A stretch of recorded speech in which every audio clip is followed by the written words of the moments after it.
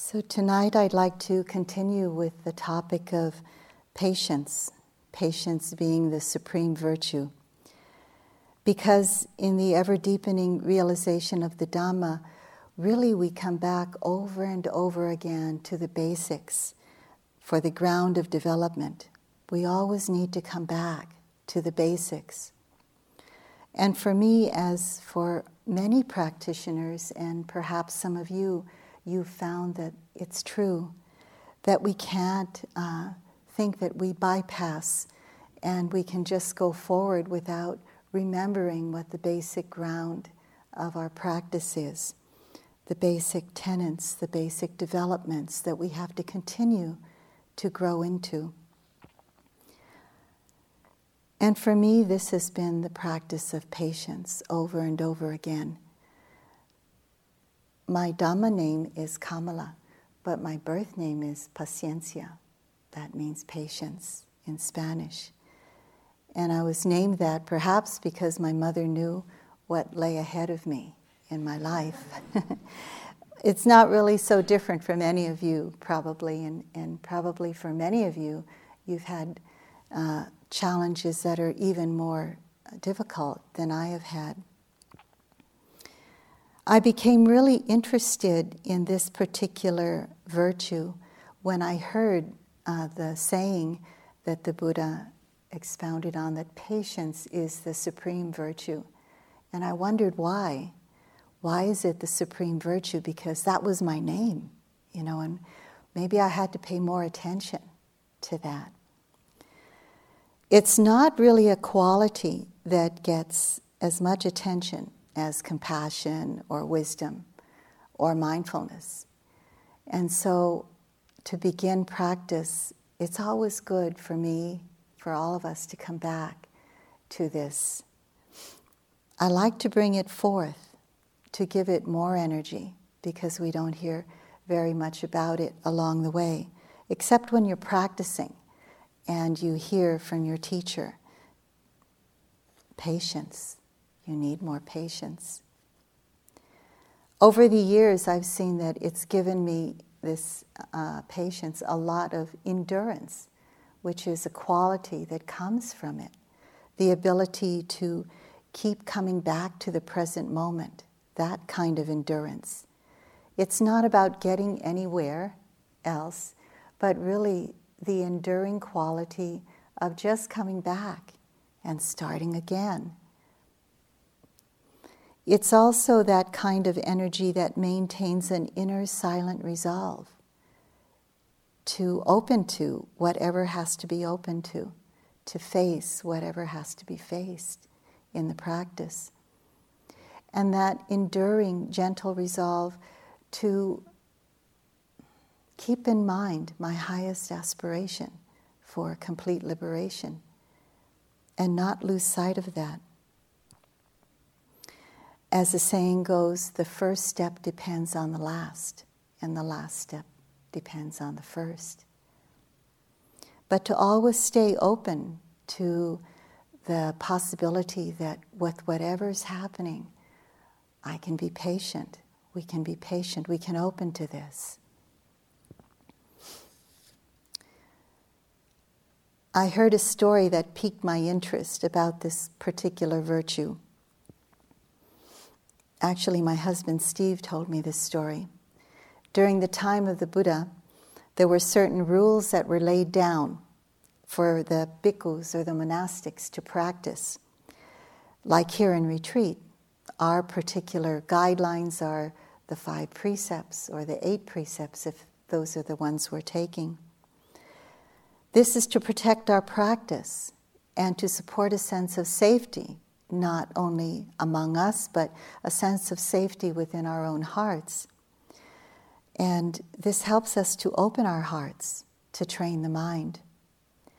So we have until this day what we call the Vinaya, the code of conduct for bhikkhus, 227 rules of conduct that the bhikkhus, that the monastics follow to live among one another in as much harmony as possible in one's own heart and among each other.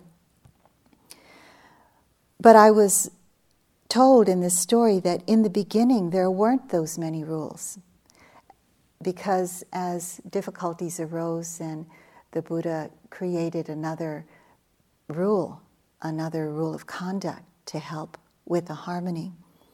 In the beginning, the only rule was patience, to have patience with one another, to have patience with one's own practice, with how it's going for oneself. And as usual, when more monks joined the Sangha, the community of bhikkhus, then more and more rules were made. So this is what became the 227 rules. But even after all those rules were put in place, still the Buddha would say, patience is a supreme code of conduct. Patience is a supreme virtue. One of our teachers is known as the energy Sayadaw. He is Sayadaw U Pandita. He encourages energetic, moment-to-moment alertness. And different Sayadaws are known for different things. This particular one is known for his energy and precision. But whenever he sensed that there was too much, at least in my own practice, I know different yogis have different stories, but at least in my own practice, when he sensed that there was some striving or some pushing in my practice or some wanting to get to some place that wasn't opening in my practice right now, he would say in Pali, he would chant. He could sense it even when I walked in the door. He would chant in Pali, patience is the highest virtue. Patience is a supreme virtue. And then he would say in his simple English, the path to freedom is paved with patience. The path to freedom is paved with patience. And then my step would become a little slower, because part of the whole process of the interview process was just noticing, the teacher noticing how one walked in the room. Was there a sense of really being present with the body and with the mind, if anything was coming up there? So knowing that each step, was there patience with each step? So it's important to remind ourselves of this, because it can have tremendous influence on our practice. It's part of the path all along the way. And it's easy to forget this. It influences our spiritual evolvement. It influences our daily lives. If we reflect on our lives truthfully, we'll see that patience is really an old friend. It's helped us get through a lot. We wouldn't be here today if we didn't really have patience in all those previous retreats where we said, I can't do this again. I'm not going to come back to another retreat. I can't do another sitting or walking. But we find ourselves actually doing it because of patience. It helps us to complete the everyday projects of cleaning the kitchen, of sending our children or ourselves to school, of writing that book, of helping others when we've given up on them and given up on our ability to be patient with them, building a house or even an addition to a house. If we've done any of this or any more similar projects, we know that there is patience there waiting to be touched into over and over again. It makes it possible to maintain harmony in our relationships, of course, and to restore harmony when it has been lost. I have 4 adult children, and I remember many times when I was the one who began an argument. I was the one who lost my cool and said something where I should have kept my mouth shut. I should have put that Dharma duct tape on my mouth, but I forgot about it. And something came out that because of my impatience, something came out of my mouth, and one of my children, now adult children, they would say something back in defense or in reaction or in response. And sometimes it would be with great upsetness that they would say something back. "You don't understand me, Mom. You got it all wrong."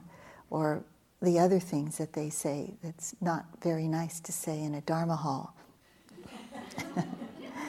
And I've done it too, saying those things to them. I'm better now at it, but it took time. Sharon always reminds me that when I say a story, to always say that that was in the past. Because I'm supposed to be the model now, but it's still hard. But it helps to restore your patience, to restore the harmony. When you've said something and then it's caused a reactivity, and then you have to be patient with the whole dilemma. I like the saying that patience is the ability to let your light shine even after your fuse has blown. That happens a lot to us. It's just a common occurrence that we have to admit to and bring some understanding into our lives, into our hearts about. There's patience on two levels. There's patience with the outer experience, with whatever's happening with our family, our children, our partners, our jobs, etc.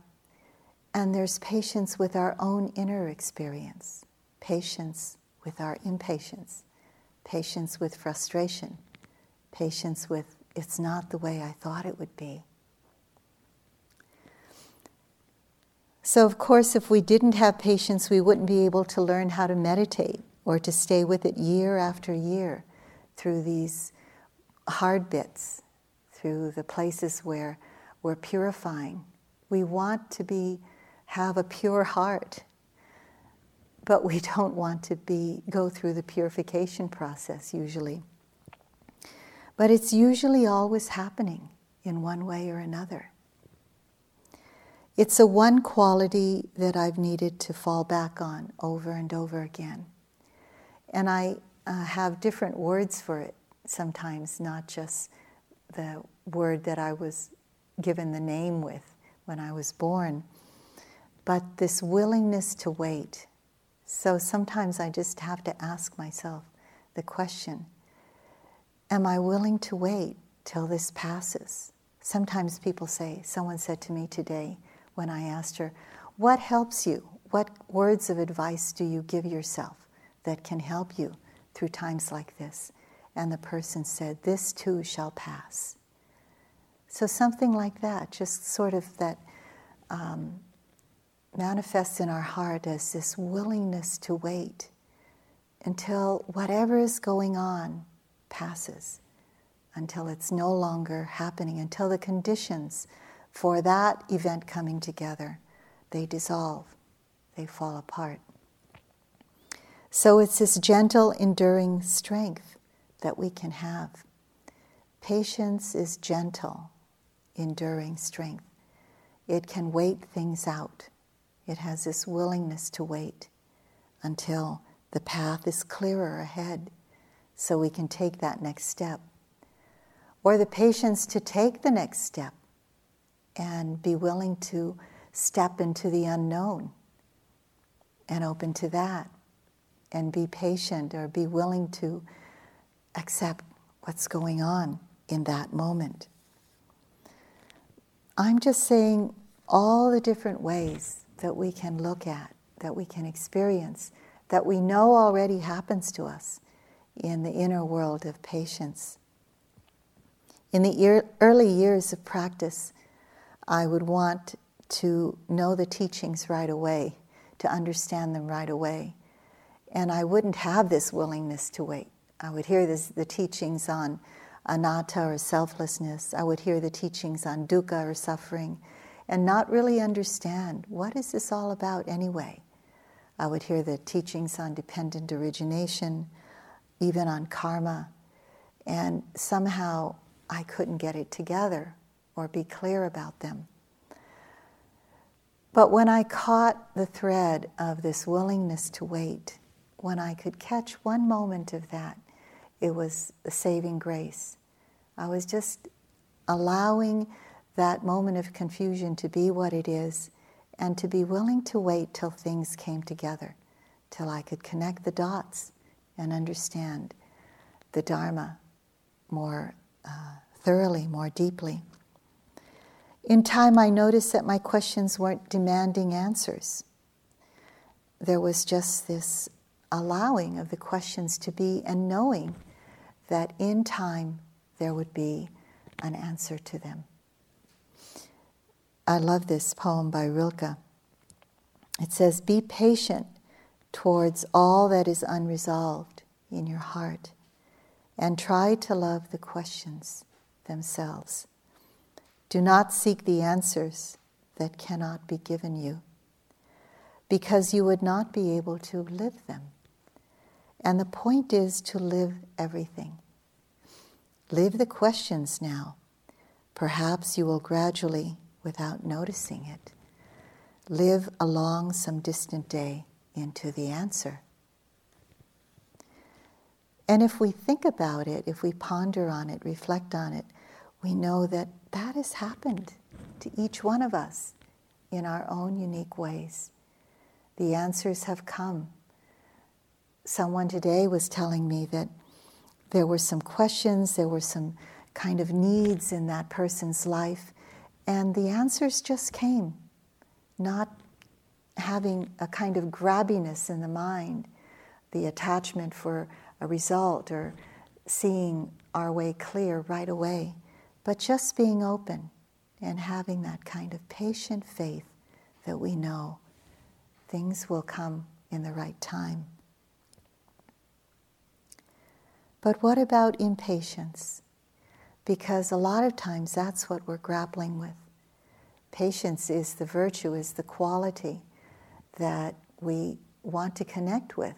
We want to kind of make a pathway to in our heart so it's easily accessible. But impatience is a lot of times the default setting of the mind.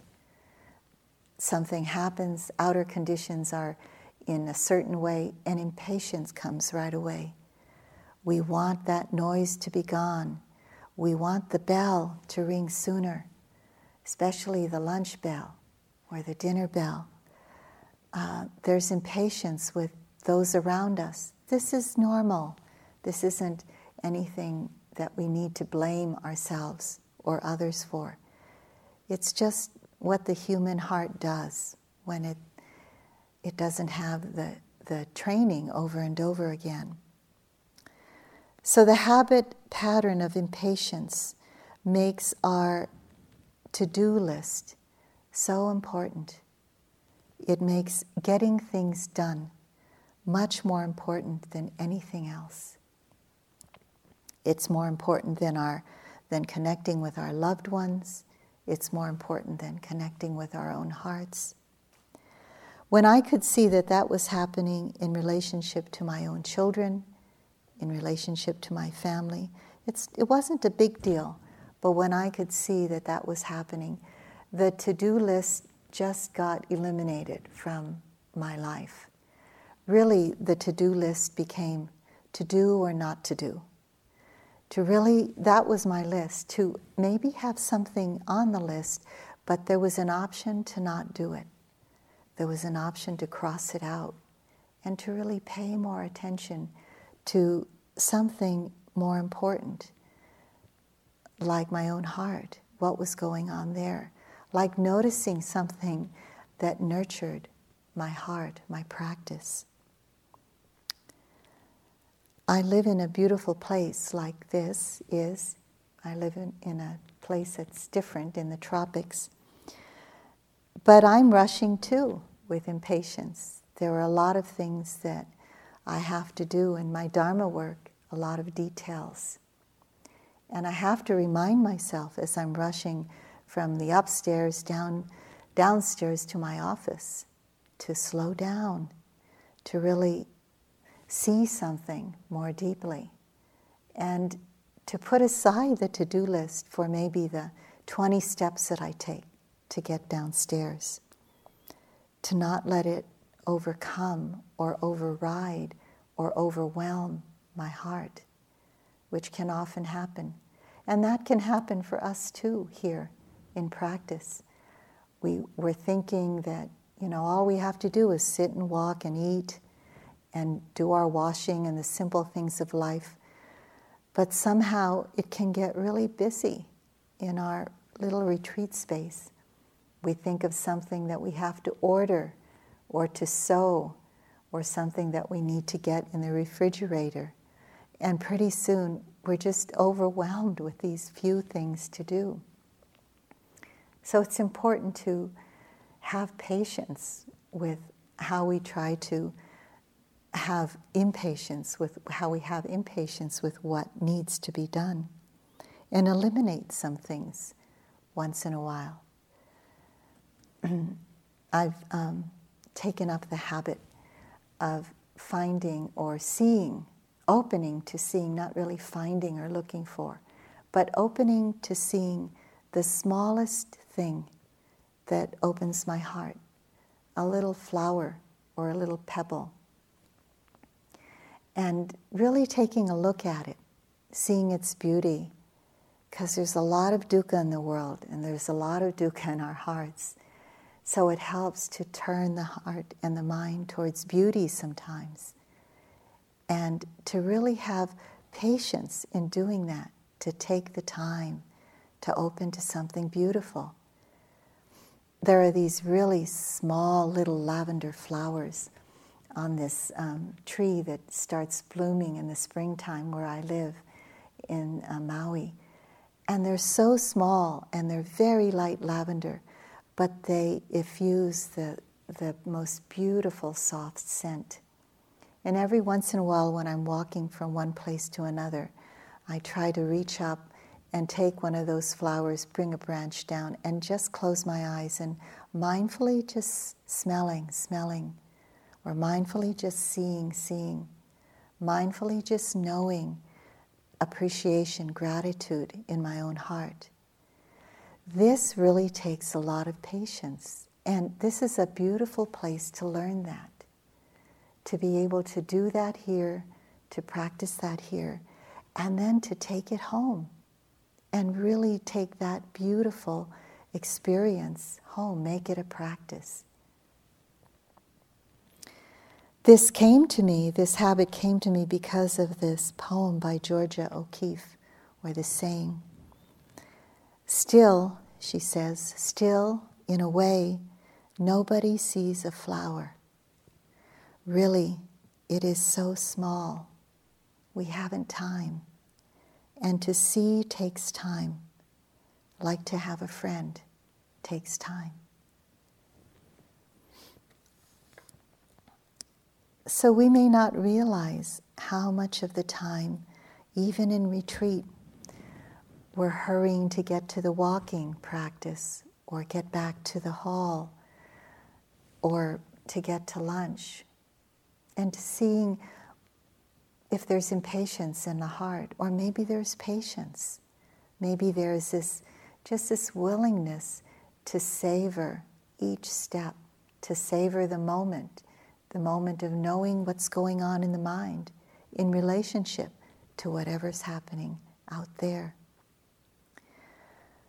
When we're leaning into the future or holding on to the past, it's usually because there's some impatience there.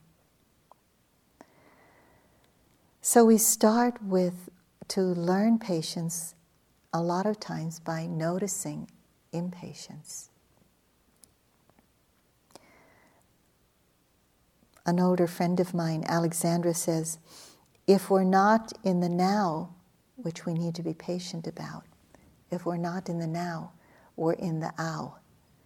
Meaning, it's really painful to be lost in the future or the past. When we come back to the present moment, we cringe a little bit, right? I mean, we can be patient with that too. But the heart constricts. It's kind of so limited in that place, but in the place of the present moment. It's so wide and expansive and infinite. There's so many infinite possibilities. There's a story of a young boy who traveled to Japan to a school of a famous martial artist. This story was actually in the Honolulu Advertiser many, many years ago. So the story goes that when he arrived, he was given an audience with the teacher, with the sensei. And so the sensei asked of him, "What do you wish from me?" And the boy said, "I wish to be your student and become the finest karateka in all the land." "How long must I study?" asked the boy. 10 years at least, the master answered. "What if I study twice as hard as all your other students?" 20 years, was the master's reply. 20 years, said the student. "What if I practice day and night with all my effort?" 30 years, was the master's reply then. And the boy said, "How is it that each time I say I'll work harder, you tell me it will take longer?" And the sensei replied, "The answer is clear. When one eye is fixed upon your destination, there is only one eye left with which to find the way." Not really fully present when it's like that. Full, complete presence gives us more clarity, a more infinite view to find the way. It's like a shining light. And then we can respond skillfully to what is met along the way. Patience is one of the 10 virtuous qualities of an awakened being, or one of the 10 virtuous qualities that a being who is on the way to being fully awakened, to being a Buddha, is trying to cultivate in oneself. So I just want to name them, just for the sake of putting it out there, planting seeds, but many of you know these already. Generosity is the first one. Then morality, or living in harmony. Energy, renunciation, wisdom, truthfulness. Resolution is the 7th one. Loving kindness, equanimity, and patience is the 10th one. These are known as qualities that lead to freedom. Freedom can arise easily from a virtuous heart, it is said. Why did the Buddha say that it is the highest virtue? Because we see in our own experience that when patience is there, it supports other qualities of these 10 virtuous qualities that are called paramis. It greatly supports equanimity.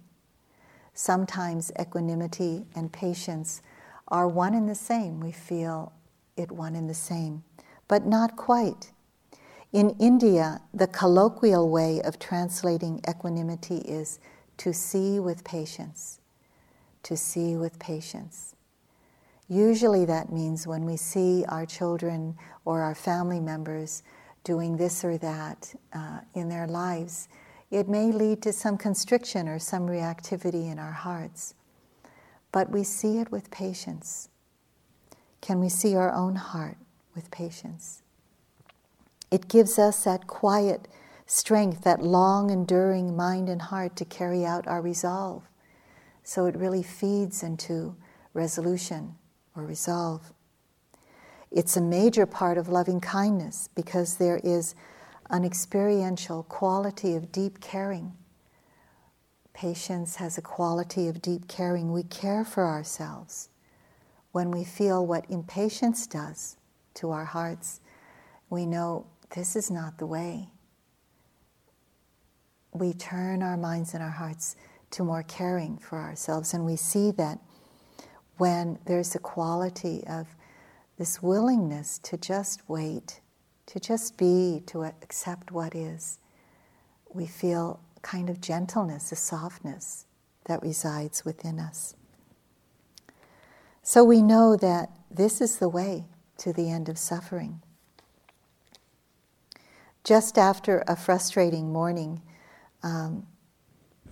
with doctors and being late for a subsequent appointment, I had a very serious bout of impatience.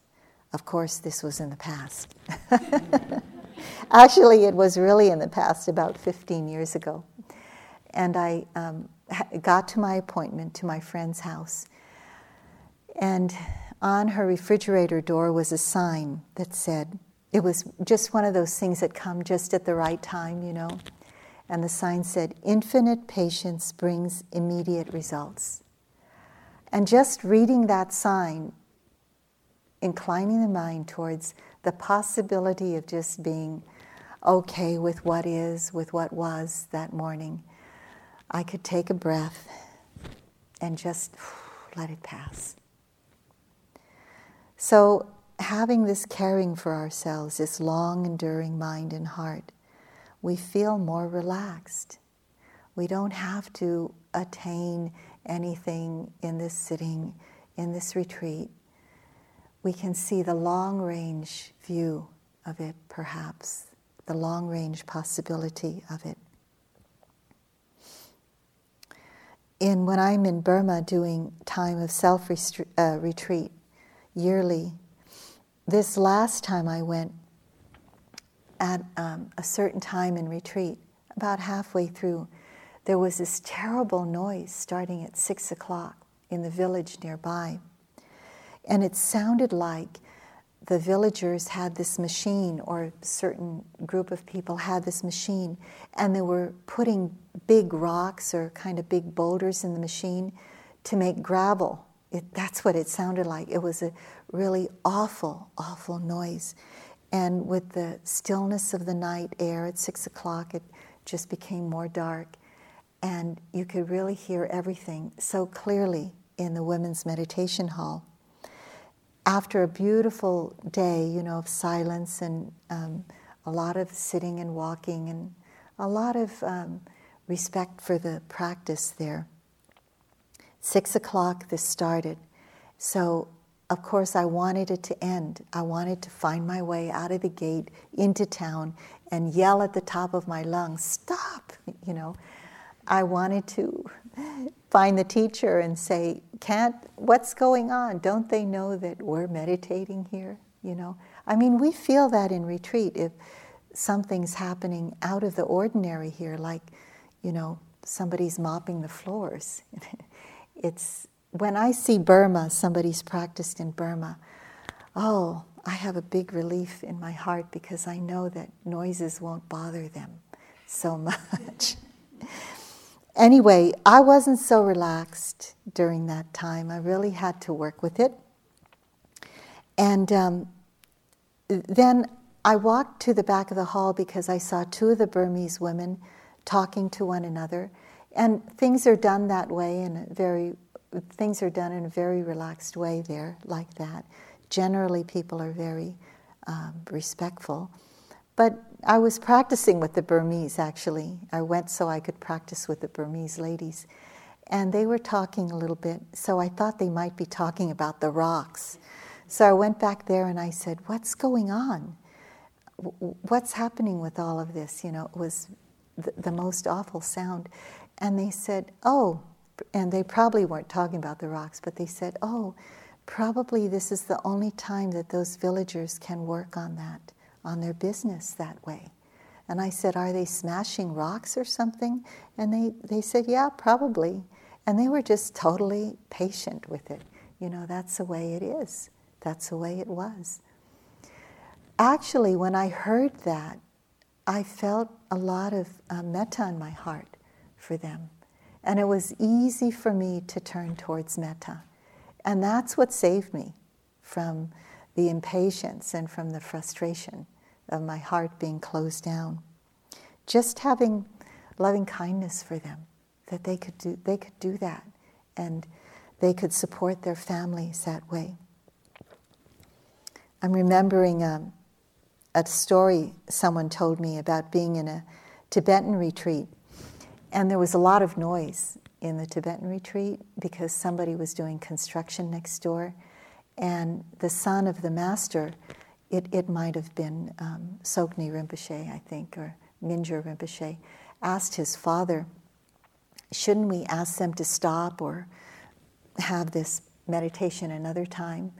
And the father said to the son, if you can't work with this, how are you going to handle the bardo when you die, you know?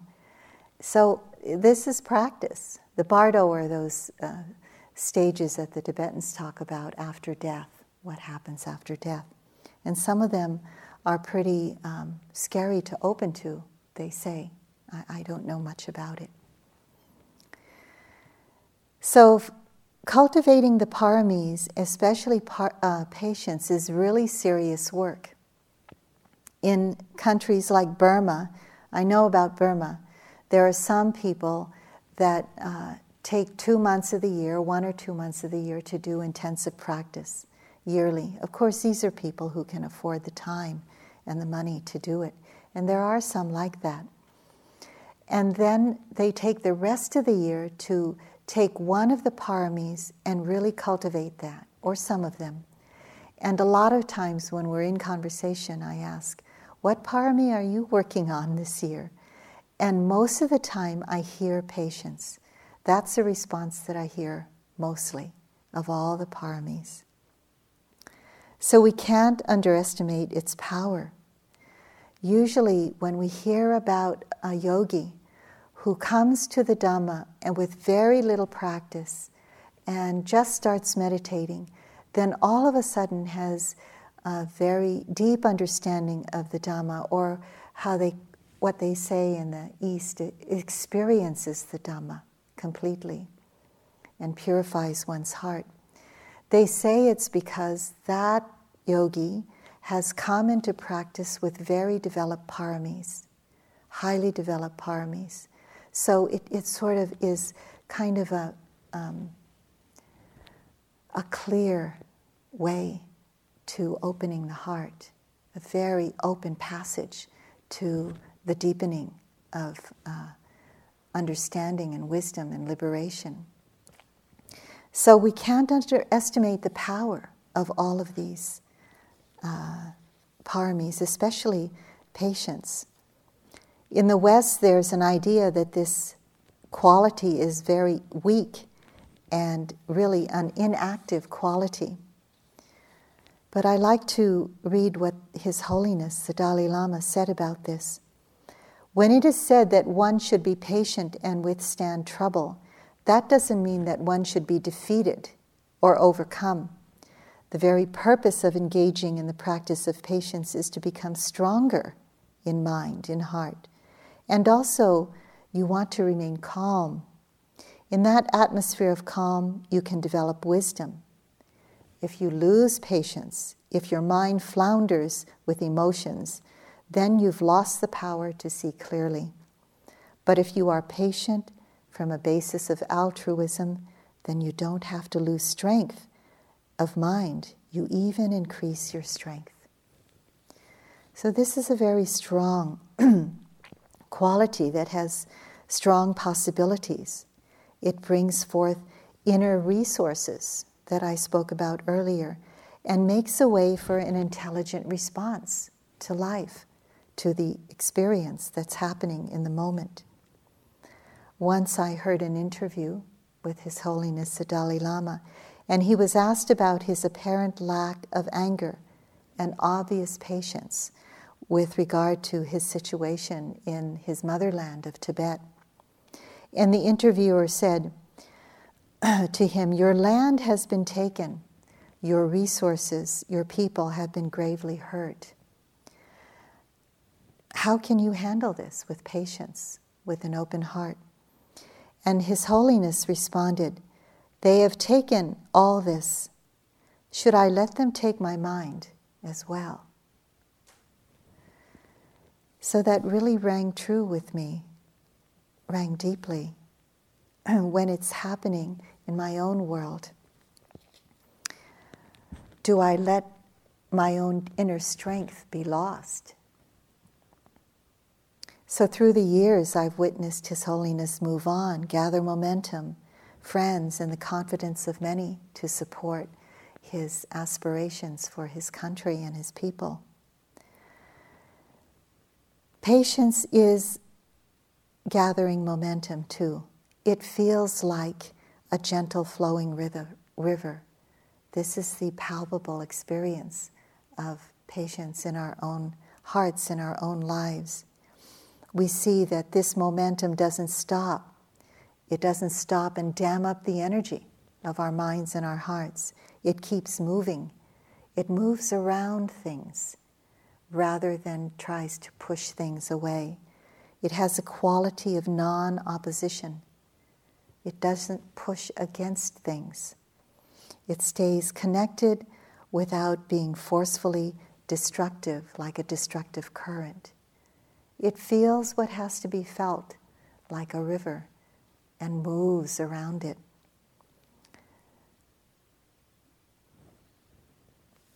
Another quality that patience has is that it doesn't hold on.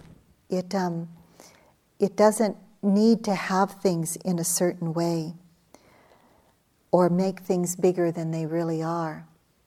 This happens because of the grasping mind and the aversion mind. Sometimes we call this phenomena the yogi mind, and it's sure to come about when we're in retreat, in our practice. Yogi mind is making a simple experience or thought into something that is way out of proportion. Steve Armstrong, my husband, has this definition of yogi mind: the magnification of the trivial and insignificant to a crisis stage. And so I don't know about you, but this has happened to me.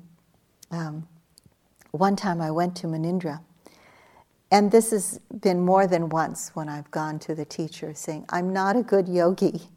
I'm a terrible yogi.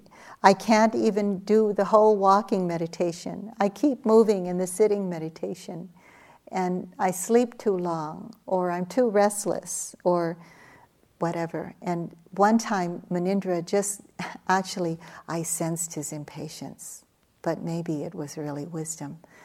But he said to me, just straight out, he said, on account of your impatience, you cannot be patient with what's happening on account of your impatience. So he asked me to be mindful of that impatience. Like, what a great idea. What a novel idea. This is what I'm here for. Suzuki Roshi said, it's when your practice is rather greedy that you become discouraged with it. When you want conditions to be perfect, when I wanted those rocks to stop being turned into gravel. Suzuki Roshi says, short moments many times. This is better, just to, instead of trying to be mindful in the whole sitting, just this moment, just this moment. What I used to do when I did walking practice, because it was so hard to do walking practice for me in the beginning, was I used to say first, I'm going to be practiced from here till the end of the walking path. And I'd make this great resolve, really stiff-minded resolve. And I could never do it. I could never do it, really. I still can't do it. I can do a lot better. But it's more okay to skip moments. And, I have a good enough mindfulness mind. Sometimes good enough is really good, actually. So then I would start saying, I'm just going to be mindful from here to that little rock over there. And I could make that, and I'd feel really happy with what I could do. And then I felt like I was really developing the right kind of patience. Short moments many times. And with the breath, too. Just the in-breath, just the out-breath.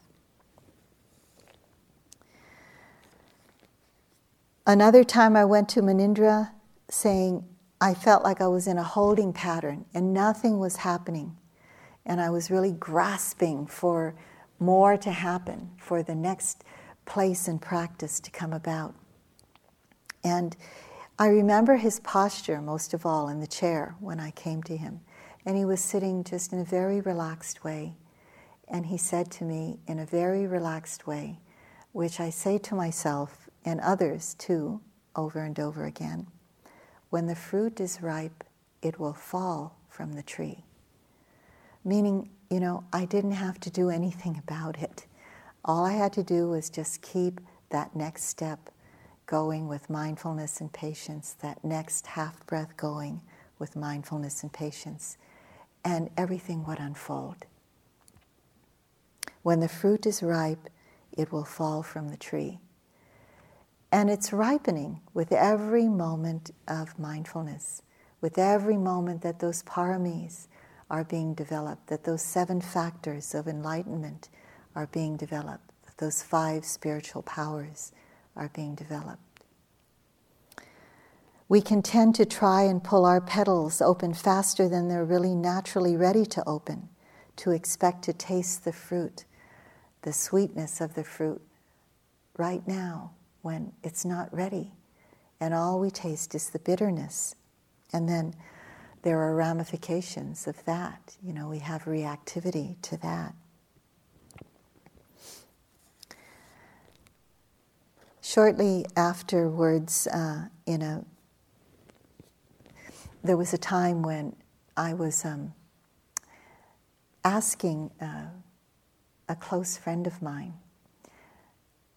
to really practice, come to more practices and to hear the Dhamma more. And this was a partner I had long ago.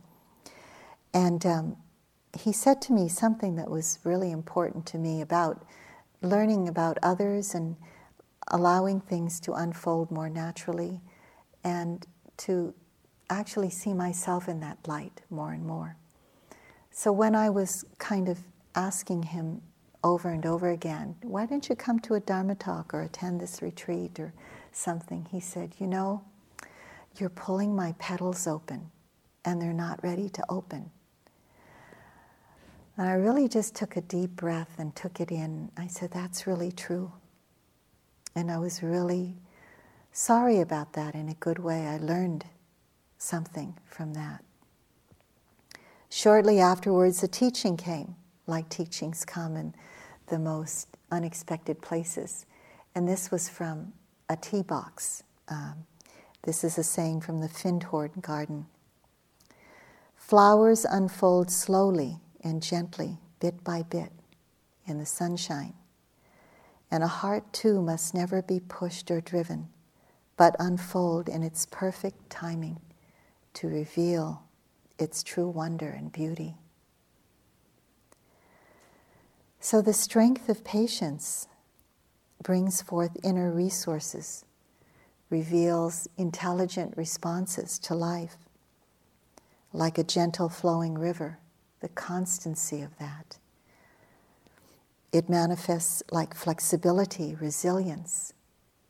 Where I live, and I used to live in this little town where there was a lot of bamboo.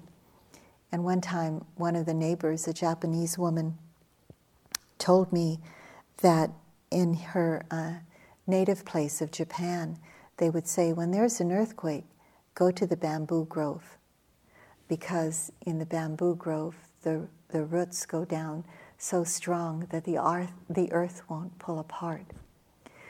I'm really not sure that's true, but after the earthquake in Chile. But anyway, that's the metaphor she was giving me, about the strength of the roots of bamboo.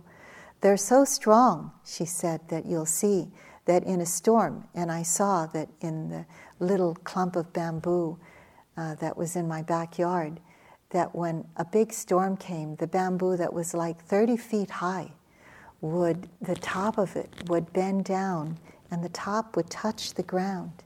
But then when the wind and the rain was gone, it would just come right back up because of the roots were so grounded and because of the flexibility of the bamboo.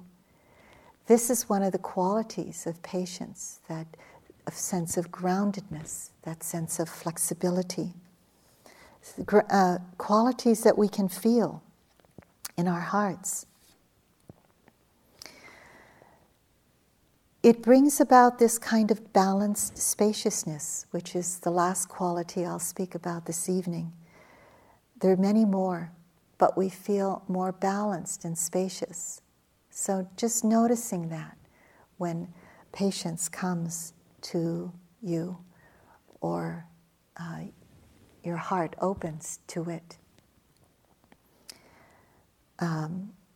This brings a quality of equanimity about, which is one of the most important virtuous qualities in the path of liberation.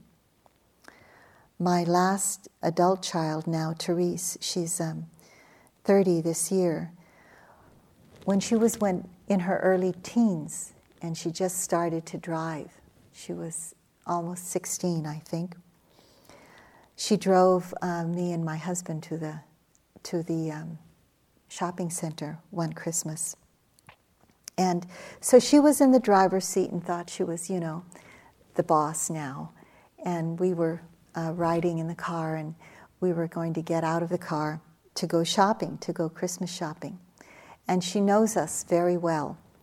And at 16, of course, you know everything, right? And you know more than your parents.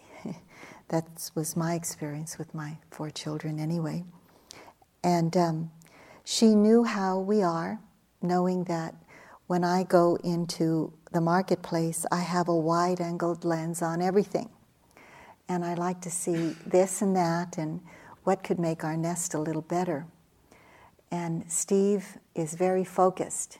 When he goes into the marketplace, he already knows exactly what he's going to get. He goes right for it, and he usually knows, if he doesn't know yet, he calls beforehand, where is it located, on the 2nd floor or in this part of the store? He just goes right for it. Straight away, he doesn't get sidetracked. He's a typical hunter, and I'm the typical gatherer of the family. So as we get out of the car, Therese looks at both of us, and she says, now, Dad, you need to float. And Mom, you need to focus. Just the opposite of what we are. When we can see clearly, we kind of know, what we need in our practice at that time. People would ask me sometimes, and I have to be candid, how could you have practiced with U Pandita all these years?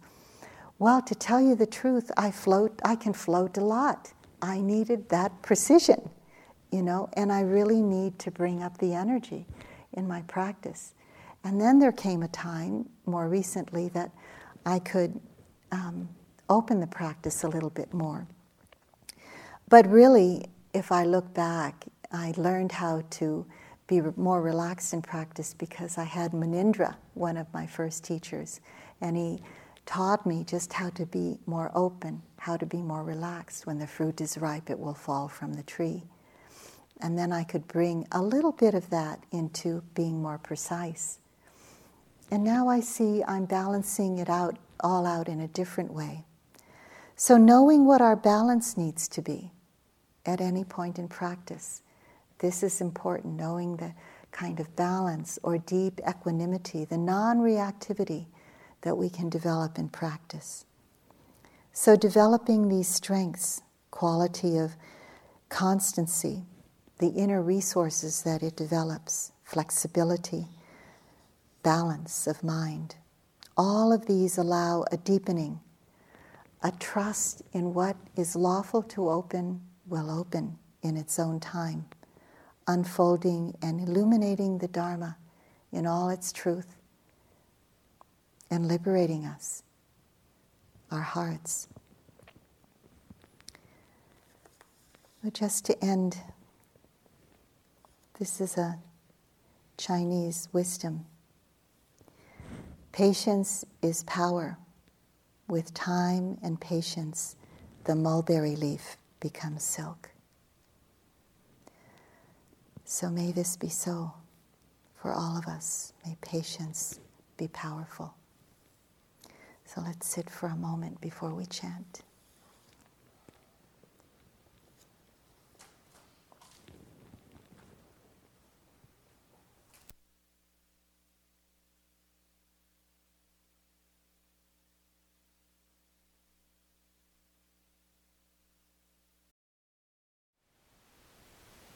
Thank you for listening.